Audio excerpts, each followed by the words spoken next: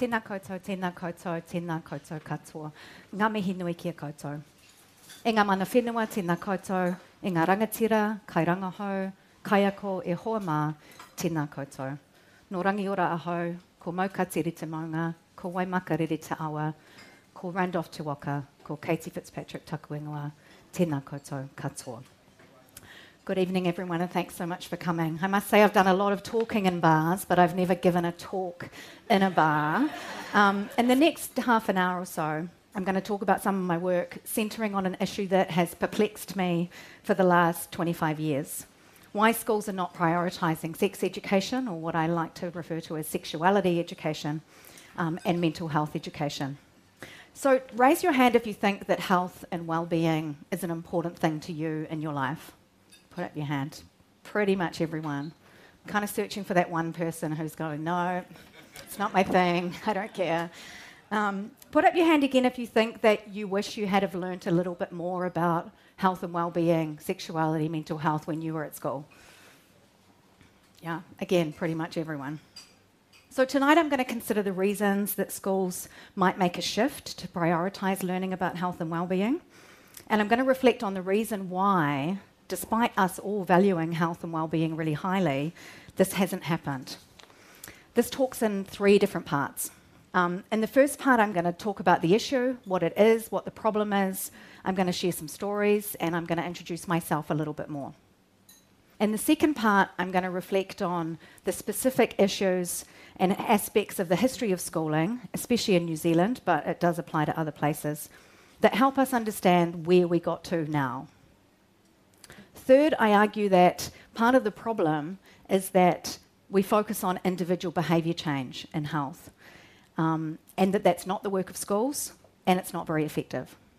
And then I'm going to end by arguing that while we shouldn't suggest that schools can solve health problems, we can insist that schools might focus on learning. And I make some recommendations for how we might make that a reality. So, part 1. What's the issue? On a recent plane trip to Wellington, I was talking to a father of 3 who told me about the mental health struggles of his 16-year-old daughter. Her anxiety and depression got so bad at the beginning of the year that she wasn't able to attend school. He blamed himself, went around and around in his head trying to figure out what he'd done wrong. The latest stats from a nationwide study of youth health undertaken by the Adolescent Health Group at the University of Auckland suggest that around 23% of young people are showing significant signs of depression, and these are young people in high schools. For young people who identify as gender and sexually diverse, the stats are much worse. And many people, myself included, are wondering what's going on and what can schools do about it.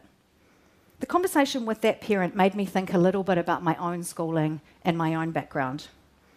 I grew up in North Canterbury, near a town called Rangiora, and I went to a Catholic boarding school in Christchurch. During my schooling, I had many teachers who cared about me. I had, and I still have, a loving family and lots of support. I grew up thinking that I could achieve. I had a lot of advantages, and I engaged in rich learning throughout my schooling. But never once did anyone teach me explicitly about my health and well-being. I didn't learn much about my own body, about sex or sexuality. I was never taught how to make friends, how to deal with difficult emotions, how to heal a broken heart, or the processes of grieving.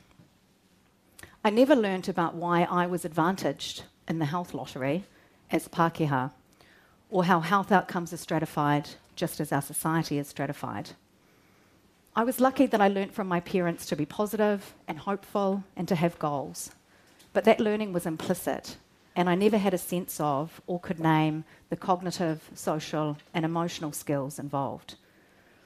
It was rather assumed when I was growing up that this kind of stuff, the stuff of relationships, body, health, and living, was just something you had to work out along the way, all by yourself. When I went through difficult times in my life, I didn't have a clear conception about how to navigate my way through it. It was kind of like I felt a little bit blind, trying to figure out things without the information I needed. I was lucky that I had a strong sense of myself, my identity, my ancestry, and my cultural connections. But I didn't have a kite of knowledge and skills to draw upon, or not ones that I could name and put into action. This all changed when I studied to be a teacher at the University of Canterbury in the 1990s, and I learnt about a subject called health education.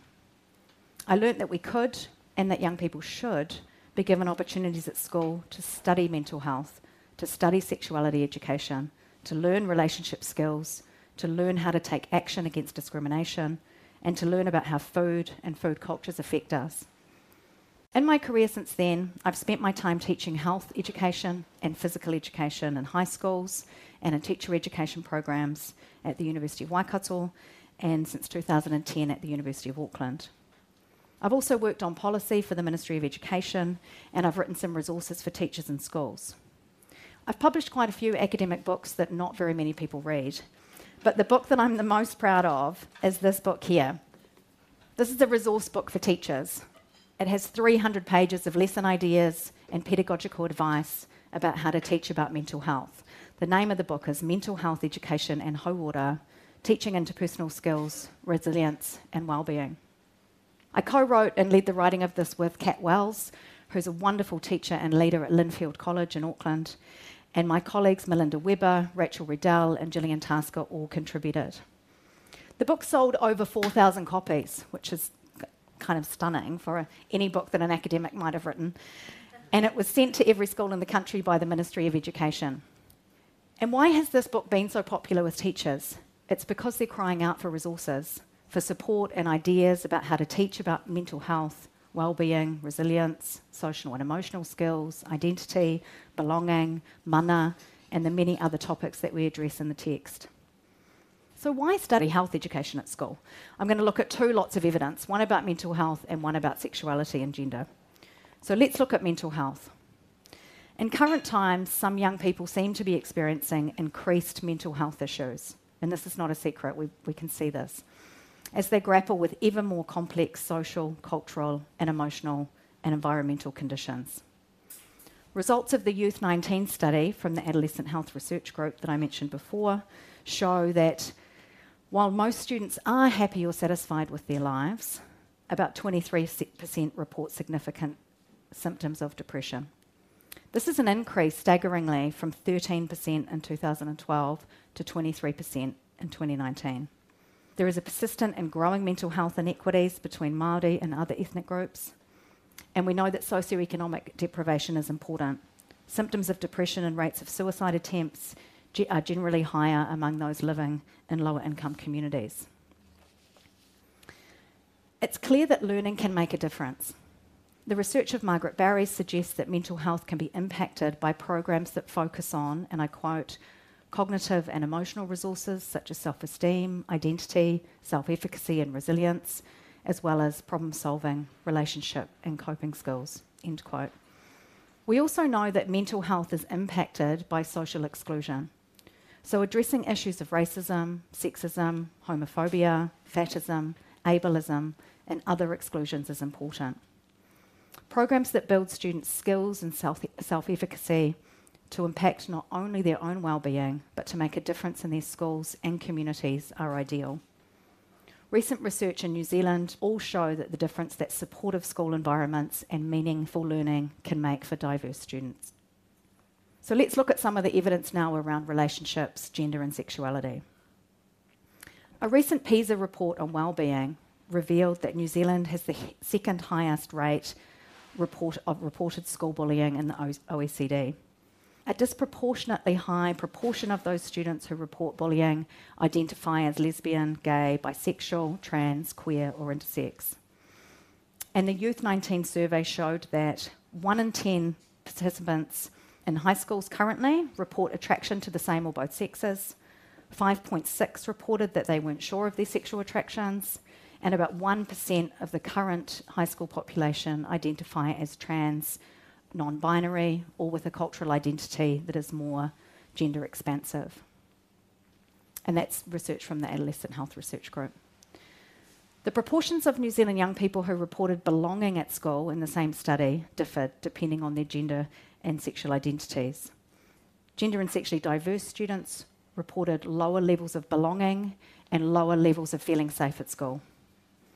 Dr. John Fennerty, a member of our faculty and a member of that research team, commented that, and I quote, "The increased amounts of mistreatment and stress, particularly for some transgender and diverse gender young people, are known drivers that underpin the increased rates of mental health challenges we are seeing."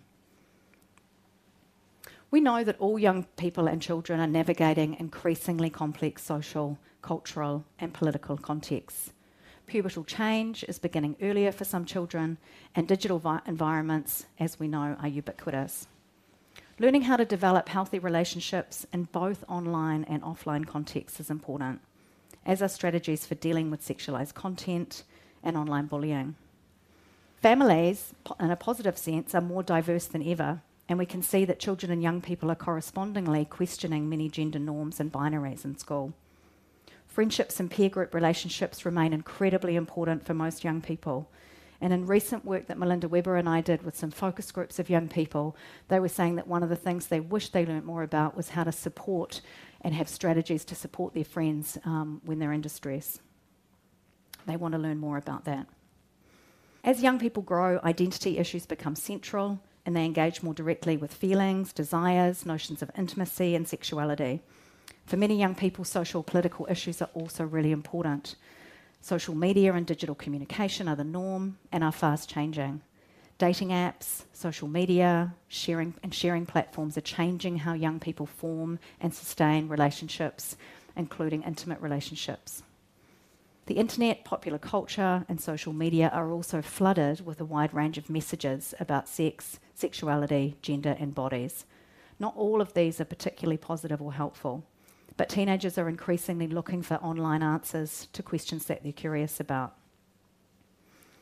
A recent survey of New Zealand youth showed that 1 in 4 had viewed pornography by the age of 12, and 2/3 of teens under 17. The same study showed that New Zealand youth are aware of the problems with the open availability of online pornography, and they want to see some changes, and they want to talk about it in school. So, I'm arguing here that young people in New Zealand should be given the opportunity to study a subject called health education, not in order to try to solve the mental health stats I began with, but so that young people have opportunities to learn skills, question these social changes, and learn about the basis of them, the complexities of them, and the debates about how we might address them. They need opportunities to engage meaningfully with their peers and teachers in interrogating these issues and learning all kinds of different skills to respond. Health issues have more complex causes that are in the power of schools to address, but schools can and should do what they do best, respond by engaging in educative inquiry. So, the good news is health education is a recognised subject in our curriculum, and it has actually had academic status for at least 30 years. You might be shocked to know. It includes learning in sexuality, relationships, mental health, drug and alcohol education, and food and nutrition and safety. And these are all things that young people might learn about. Not many people know how we're placed in New Zealand in relation to education and health policy, but I'm going to tell you. We're one of the only countries in the world that has dedicated separate subject called health education. And we are the only country in the world that offers health education as a distinct qualifications-based subject in senior high school in the NCEA. My own research suggests that New Zealand has some of the most progressive and holistic policy in the world in this area. We have one of the only curriculum policies that recognises explicitly diversity of gender and sexuality among young people and suggests that schools should respond. I think we have the only policy in this area that attempts any kind of bicultural framework to value Indigenous knowledges. Unfortunately, we do not have the most consistent, progressive practice in schools, as some of your own experiences in schools might attest. The translation of policy to practice has not been realised. In fact, most schools in New Zealand, not all, some do value health education, but most give health education very little or no time. And fewer than 5% of senior high school students take health education in the NCEA. In the last 5 years, I've had the opportunity to work on curriculum and policy documents for the Ministry of Education. In 2015, I worked with a team of people to write the sexuality guidelines for all schools, and we updated this last year. I do this work because I know that policy sets a direction, and however difficult it ultimately is to realise in practice, policy is a placeholder a kind of stake in the ground, a historical record of what we stand for and what we believe might just be possible in education. Curriculum policy documents provide directions for school, not only to plan programs of learning, but about how they give them advice about how to undertake a whole school approach.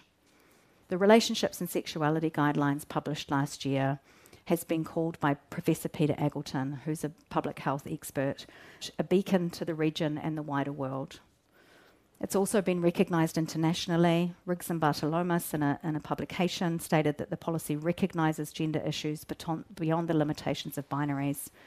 And Graham, Treharne and Nairn stated that the New Zealand sexuality education curriculum draws on holistic meanings of sexual health with objectives that aim to teach young people to critically examine gender and sexuality within society.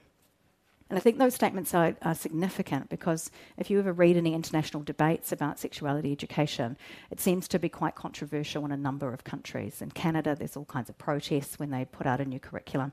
It's not very controversial here. Our policies tend to pass and most people agree, but the translation into practice here is what the issue is. Right now, as we know, we're still in the middle of a global pandemic, and debate is still raging internationally about the social and mental health effects of lockdowns, about the costs of focusing even necessarily on a singular disease at the expense of other health concerns. And there's a lot of misinformation about the virus and about vaccinations. Young people are also suffering a kind of existential crisis at the intersection of climate change and COVID-19. And there's no doubt, as the stats that I've shared with you suggest, that mental health needs are increasing. We know that gender, sexuality and identity are really important issues for young people. Parliament has received several petitions from youth in the last 2 years demanding sex education and mental health education are given more focus in schools. So there's clearly a need. I've argued so far that we have a range of health issues that are important and important social issues that are facing young people, and that schools can respond to this by prioritising learning. In fact, health education is possibly more important now than it ever has been. So why does it continue to hold such a marginalised place in schools? So in part 2, I'm going to reflect on some of the reasons that health education is not given priority, and relatedly, the mix-up, because I think this is part of the problem, that people get confused between health education and health promotion, and why this difference is important. So why is health education not prioritised? Wellbeing has actually never been central to the work of schools. Mass education has never, perhaps until this moment, been all that interested in student wellbeing. Wellbeing or health has historically been located within families and in the health system. Young people and children have certainly experienced health interventions in schools, largely because they're a captive audience. And schools have always known that a certain amount of pastoral care is needed for the system to work. But the purpose of schooling has always been primarily concerned with social and cultural reproduction and training young people to take their place in the economy. Added to this is the issue of subject and knowledge hierarchies. Numeracy and literacy have been promoted in this country and in some other places in the last 15 years, almost to the exclusion of everything else. Even very established subject disciplines like the visual arts, drama, history, social sciences, and even science have been marginalised in schools. So a relatively new subject like health education never really stood much of a chance. There's a further misconception that health education and physical education and other subjects like dance, that they're body subjects, concerned with instrumentalist ends, and they're not really serious head subjects. This assumption goes all the way back to the Enlightenment and the separation of the mind and the body. We have learnt, although some have always known, that pretending the mind and the body are separate is deeply problematic, not least for well-being and for mental health. Practices like mindfulness are an attempt to remind us that our minds and bodies are one, connected not only to each other inextricably, but to the world around us, to others, to the environment, to history, to ancestors. Māori have, of course, always known this. But the other reason that health education does not get prioritised in school is because it gets confused with health promotion. So even if schools do want to do work to address wellbeing and support students, and many do, they tend to approach health issues as a problem to be solved, rather than a learning concern, a subject of study. So if we accept that young people need knowledge and skills about health and well-being, just like they need English and maths and te reo Māori, then how do we go about this? My key argument, and a crucial shift in understanding that's needed, is that health education is not health promotion. In my work, I argue that there are two possible approaches to health in schools. One is education for health, the other is education about health. Dina Lay, my colleague at Monash University, argues that the health field is still dominated by psychological models that focus on individual behaviour change while paying lip service to the social determinants of ill health. This is influenced by the history of health and education. As I said, it wasn't always a subject in schools. Rather, schools were targeted as the focus of health interventions to get children to brush their teeth, drink milk, perform calisthenics, and so forth. When health education did become a subject in its own right in the 1980s, but properly in the 1990s, everyone still thought it was a response to health problems. So health education gets confused in this tangle between education for health versus education about health. If health education is prioritised as education for health, then there's an assumption that its purpose is to address health outcomes, solve health problems, and prevent unhealthy behaviours. This is not education. This is an intervention. I argue in my work instead that we need education about health.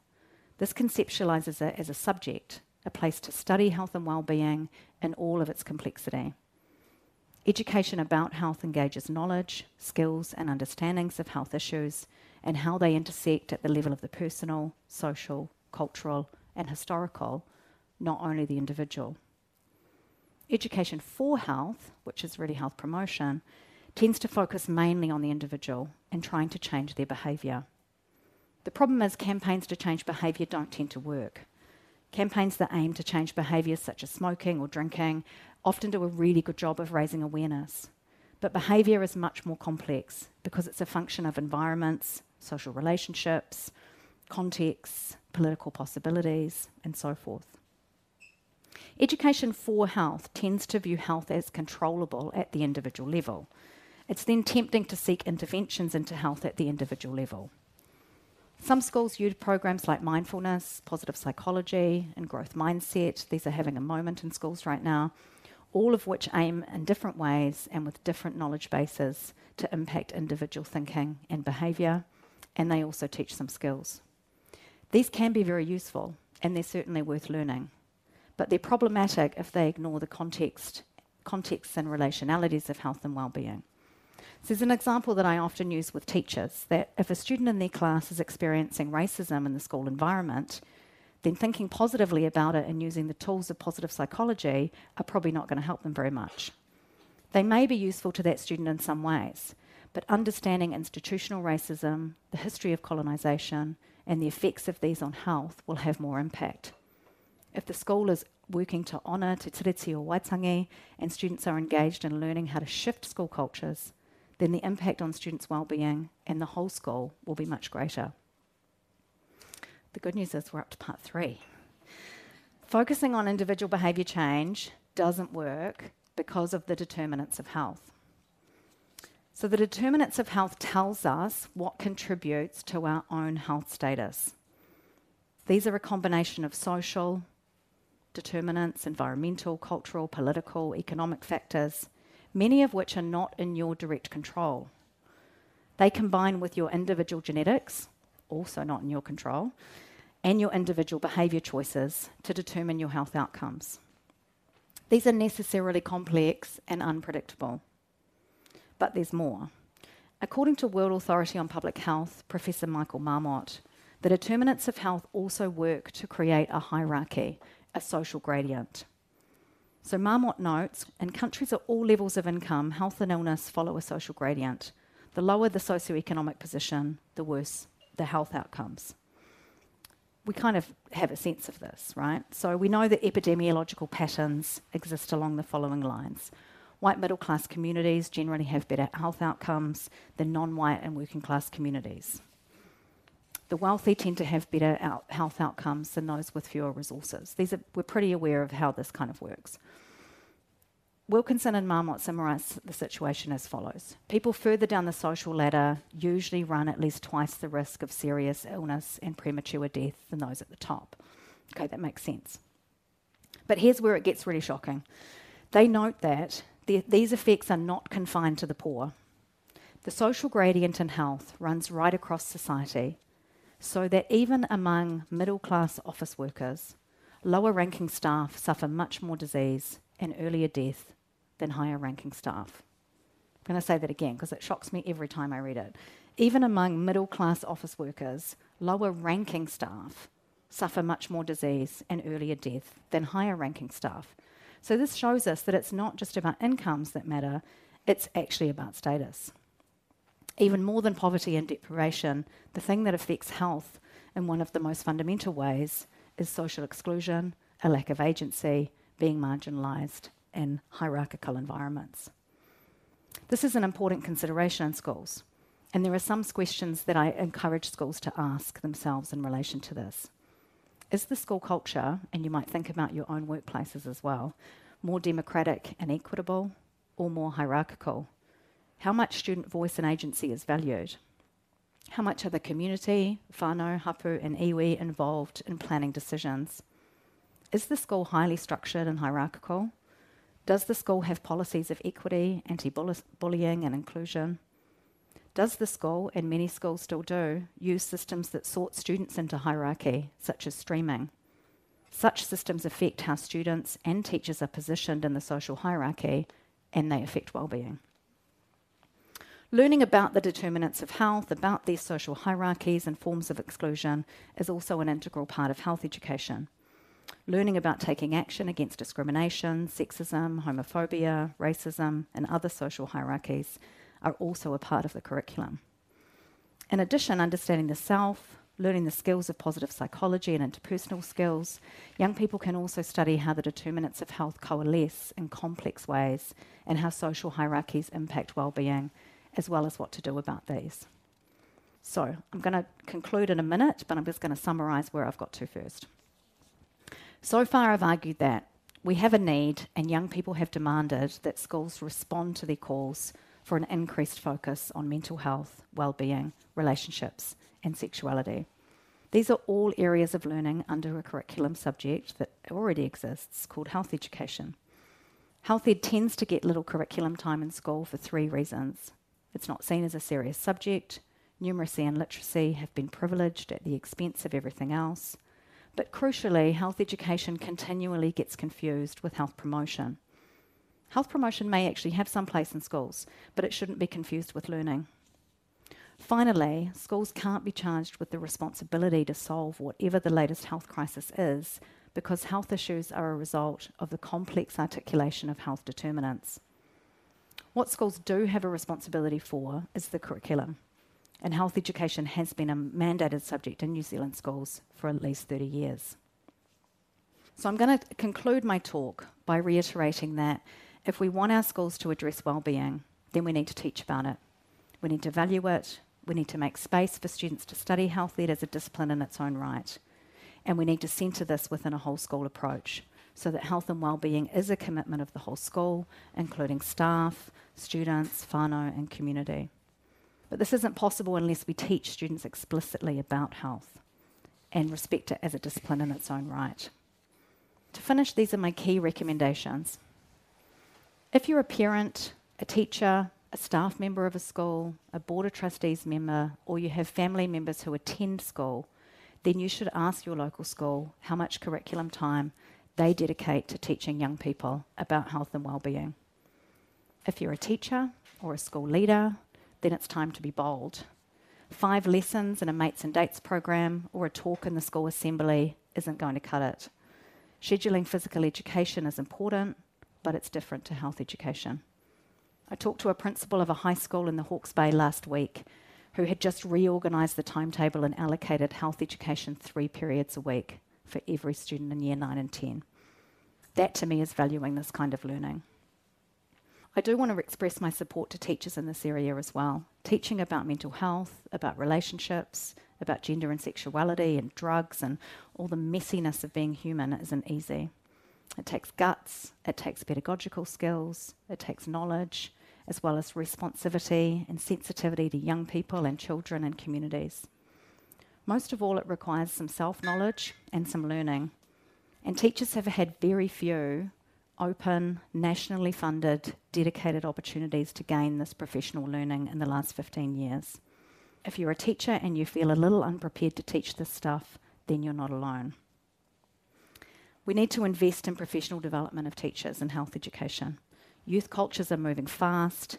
Quality mental health and sexuality education needs teachers who are up to date, confident, and knowledgeable. And to date, we've relied on volunteer organisations like the New Zealand Health Education Association, who do a great job, but are not very much funded. They're mostly volunteers to do this work. It's also important that schools and teachers don't confuse health education with health promotion. We need to give clear messages to teachers that they are not expected to solve health problems, and we really don't want them to measure them, but to engage children and youth in rich learning experiences. Because of the determinants of health, schools can't fix any particular youth health crisis, but they can help young people learn so that they can better navigate it.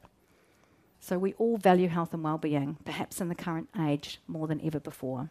It's time to give the subject of health education the status and time it deserves in schools.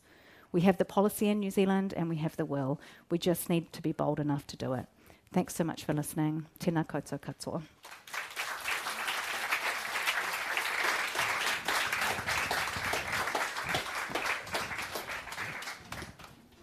Hi, thank you for bringing the subject to the public. I think you really need it. I was born and raised in Brazil, so yeah, sexuality is something really common in my country, and coming to New Zealand is such a different experience. So I would like to add to research to the ones that you already provided. So there was a survey conducted by this dating service, Saucy Dates, if I'm not wrong.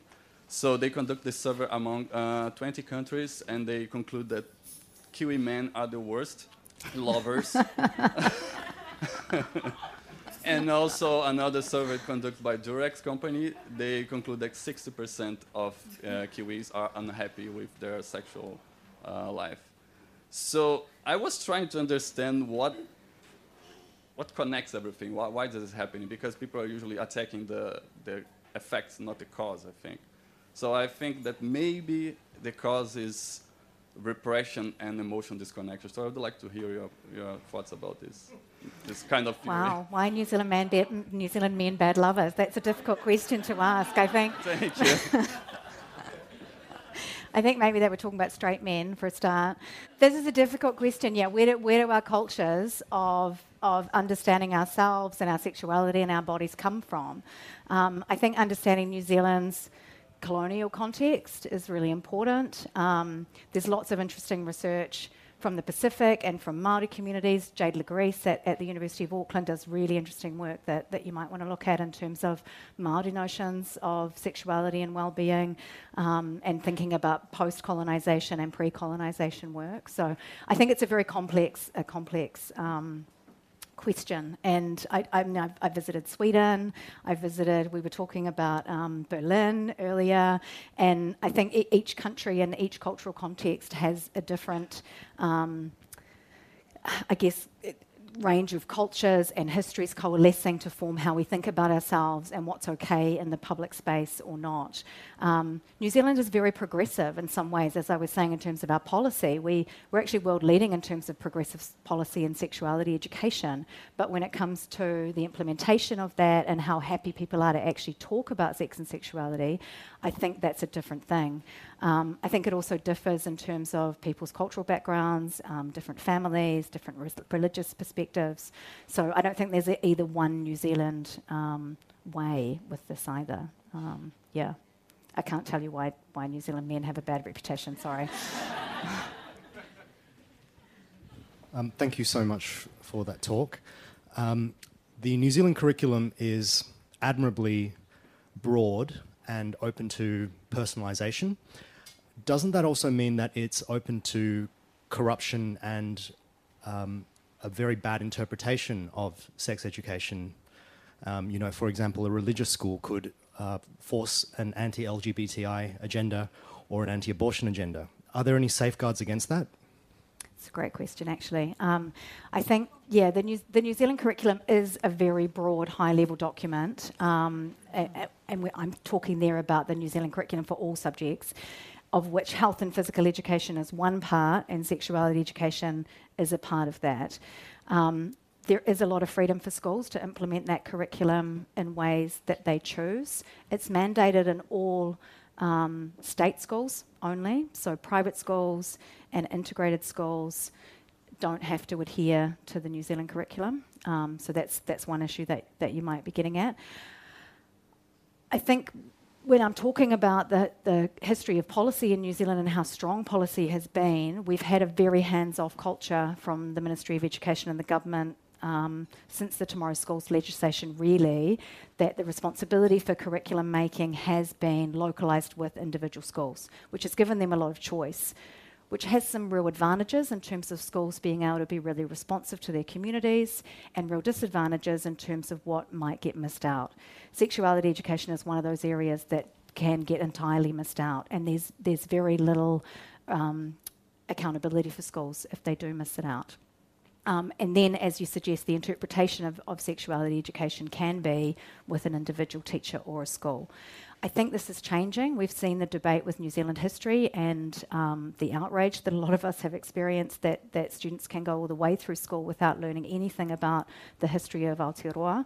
And there is a change in terms of a new New Zealand history curriculum and some moves to think about what is actually compulsory in our sector. And I know the Ministry of Education are working with that. It's quite a difficult thing to grapple with in terms of we do want freedom and openness in terms of knowledge and curriculum, but we might be willing to say there are some things that actually can't be left to chance. The new relationships and sexuality education guidelines do actually have some statements that are intended by the ministry to say these things should be taught in all schools. That document's quite new, it only came out last year, and there again hasn't been a huge amount of professional development around that for teachers, and I think we need more. Yeah, thank you for your question. It's a really great point. Splendid talk, loved it. I'm thinking that almost all your reflections and your teaching were related to secondary schools. Yes. Are there any particular tips and ideas you should give, or you could give for teachers up to year 8? Yeah, my own experiences in secondary schools, that's where I did Sure. my own teaching in high schools. But the relationships and sexuality guidelines have 2 documents. So one is specifically for students in years 1 to 8, and another document for years 9 to 13. And there's a lot of overlap as well between those in terms of schools prioritising it. We realised after the 2015 iteration of the sexuality guidelines that the word sexuality could be a little bit frightening for primary school teachers.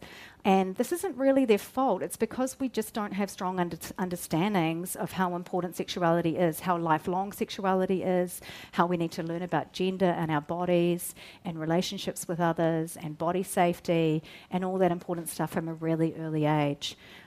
It's incredibly important that primary schools are inclusive environments for gender diversity and for families. So there's a huge amount of work around gender and sexuality that primary schools can engage in, and really good schools do engage with that work. Hi, I'm also not born here, and I moved here from Berlin. And one of the things I found the most unsettling was the suicide rate here. So is there anything that kind of addresses the teenage suicide rate? It's one of the highest in the world as well. I think New Zealand is number 1. So is there anything that's kind of addressing that in the schools' upcoming curriculums? Yeah, so one of the things that we argue about health education is that if we learn about mental health and about sexuality and about gender and our identity, and we learn skills, then those things are going to be protective for young people. There's important research about how the difficulties of addressing suicide directly, and that if teachers are not careful, they can actually increase the dangers around suicide, but they shouldn't shut down conversations with young people and create really safe spaces. I think it's a really important issue for teacher professional development as well, and for schools. Melinda Weber and I have been working on some mental health education work with the Ministry of Ed and trying to set out some guidelines so that schools have really clear processes for student disclosures, for when students are experiencing distress, that there are clear protocols in place, that those things don't go ignored in the school environment, and that schools have a strong responsibility to follow up with students and families. I think suicide's a really complex issue, and I think schools have an important role to play, but actually it's a whole of community, whole of society issue as well. We know that high deprivation also is a real risk factor for suicide as well. So again, it comes down to issues of an unequal society as well. Yeah, thank you. When health education is taught, is that going to be marked for the students? Is that a assessment based? And my question is, should it be like that? My argument is that health education, if we take it seriously as a curriculum subject, then yes, it should be assessed, but not in terms of health outcomes. It should be assessed in terms of learning. So what students are learning in a particular area. So that can be an ongoing long-term assessment project. Some schools have been pressured in the last couple of years to use wellbeing indicator measures of mental health and wellbeing and to assess students on those. I strongly argue against that. I don't think we need to be trying to measure students' well-being or health or their body size or other things that we would, their weight, their height. We don't need to assess those things. We need to assess students' learning. So if we're seeing learning in a holistic, ongoing, long-term way in terms of forming knowledge and skills, then that's what we should be assessing, students' understandings. Kia ora, Katie. Just then you mentioned we shouldn't be measuring health outcomes. Why not? Well, I think if we go down the track of measuring health outcomes, then we're measuring the impact of the determinants of health. So, as I suggested, the determinants of health, our health outcomes are stratified according to socioeconomic status, our cultural backgrounds, the place we grew up, our genetics, and behaviours, which are also not entirely in our control. So as soon as we start measuring students' health outcomes, then we're measuring the determinants of health, which is out of the control largely of young people and of schools. It also can create its own kind of hierarchies when we've seen schools measuring and plotting students on the BMI index, for example. It's a problematic measure that they're starting with. What good does that do? It often creates all kinds of problems with body image and confidence that does damage to young people. So I think we need to measure learning, not health outcomes. So you mentioned earlier about mindfulness education not being as effective in terms of mental health education. Could you go a bit more in depth in that? I think mindfulness can be really useful. I use mindfulness myself, and I think that it can be a really useful tool and an experiential tool to help people with all kinds of mental health, well-being, thought patterns, etc. with stress. It's really, there's lots of research that suggests it's helpful for stress. It's not useful for everyone. And I think that if we use mindfulness in a decontextualized way, then it might suggest that this is the answer to your health and well-being problems. It's one tool, it can be useful, but as I used with the racism example, we also need a whole lot of other tools and strategies that mean that our environments are more inclusive, that we think, why am I feeling so much stress? What's happening in the environment, in my family, in my school, in other contexts? And so we sort of need to get at it from both perspectives, I think. Yeah. Thank you, it's a great question.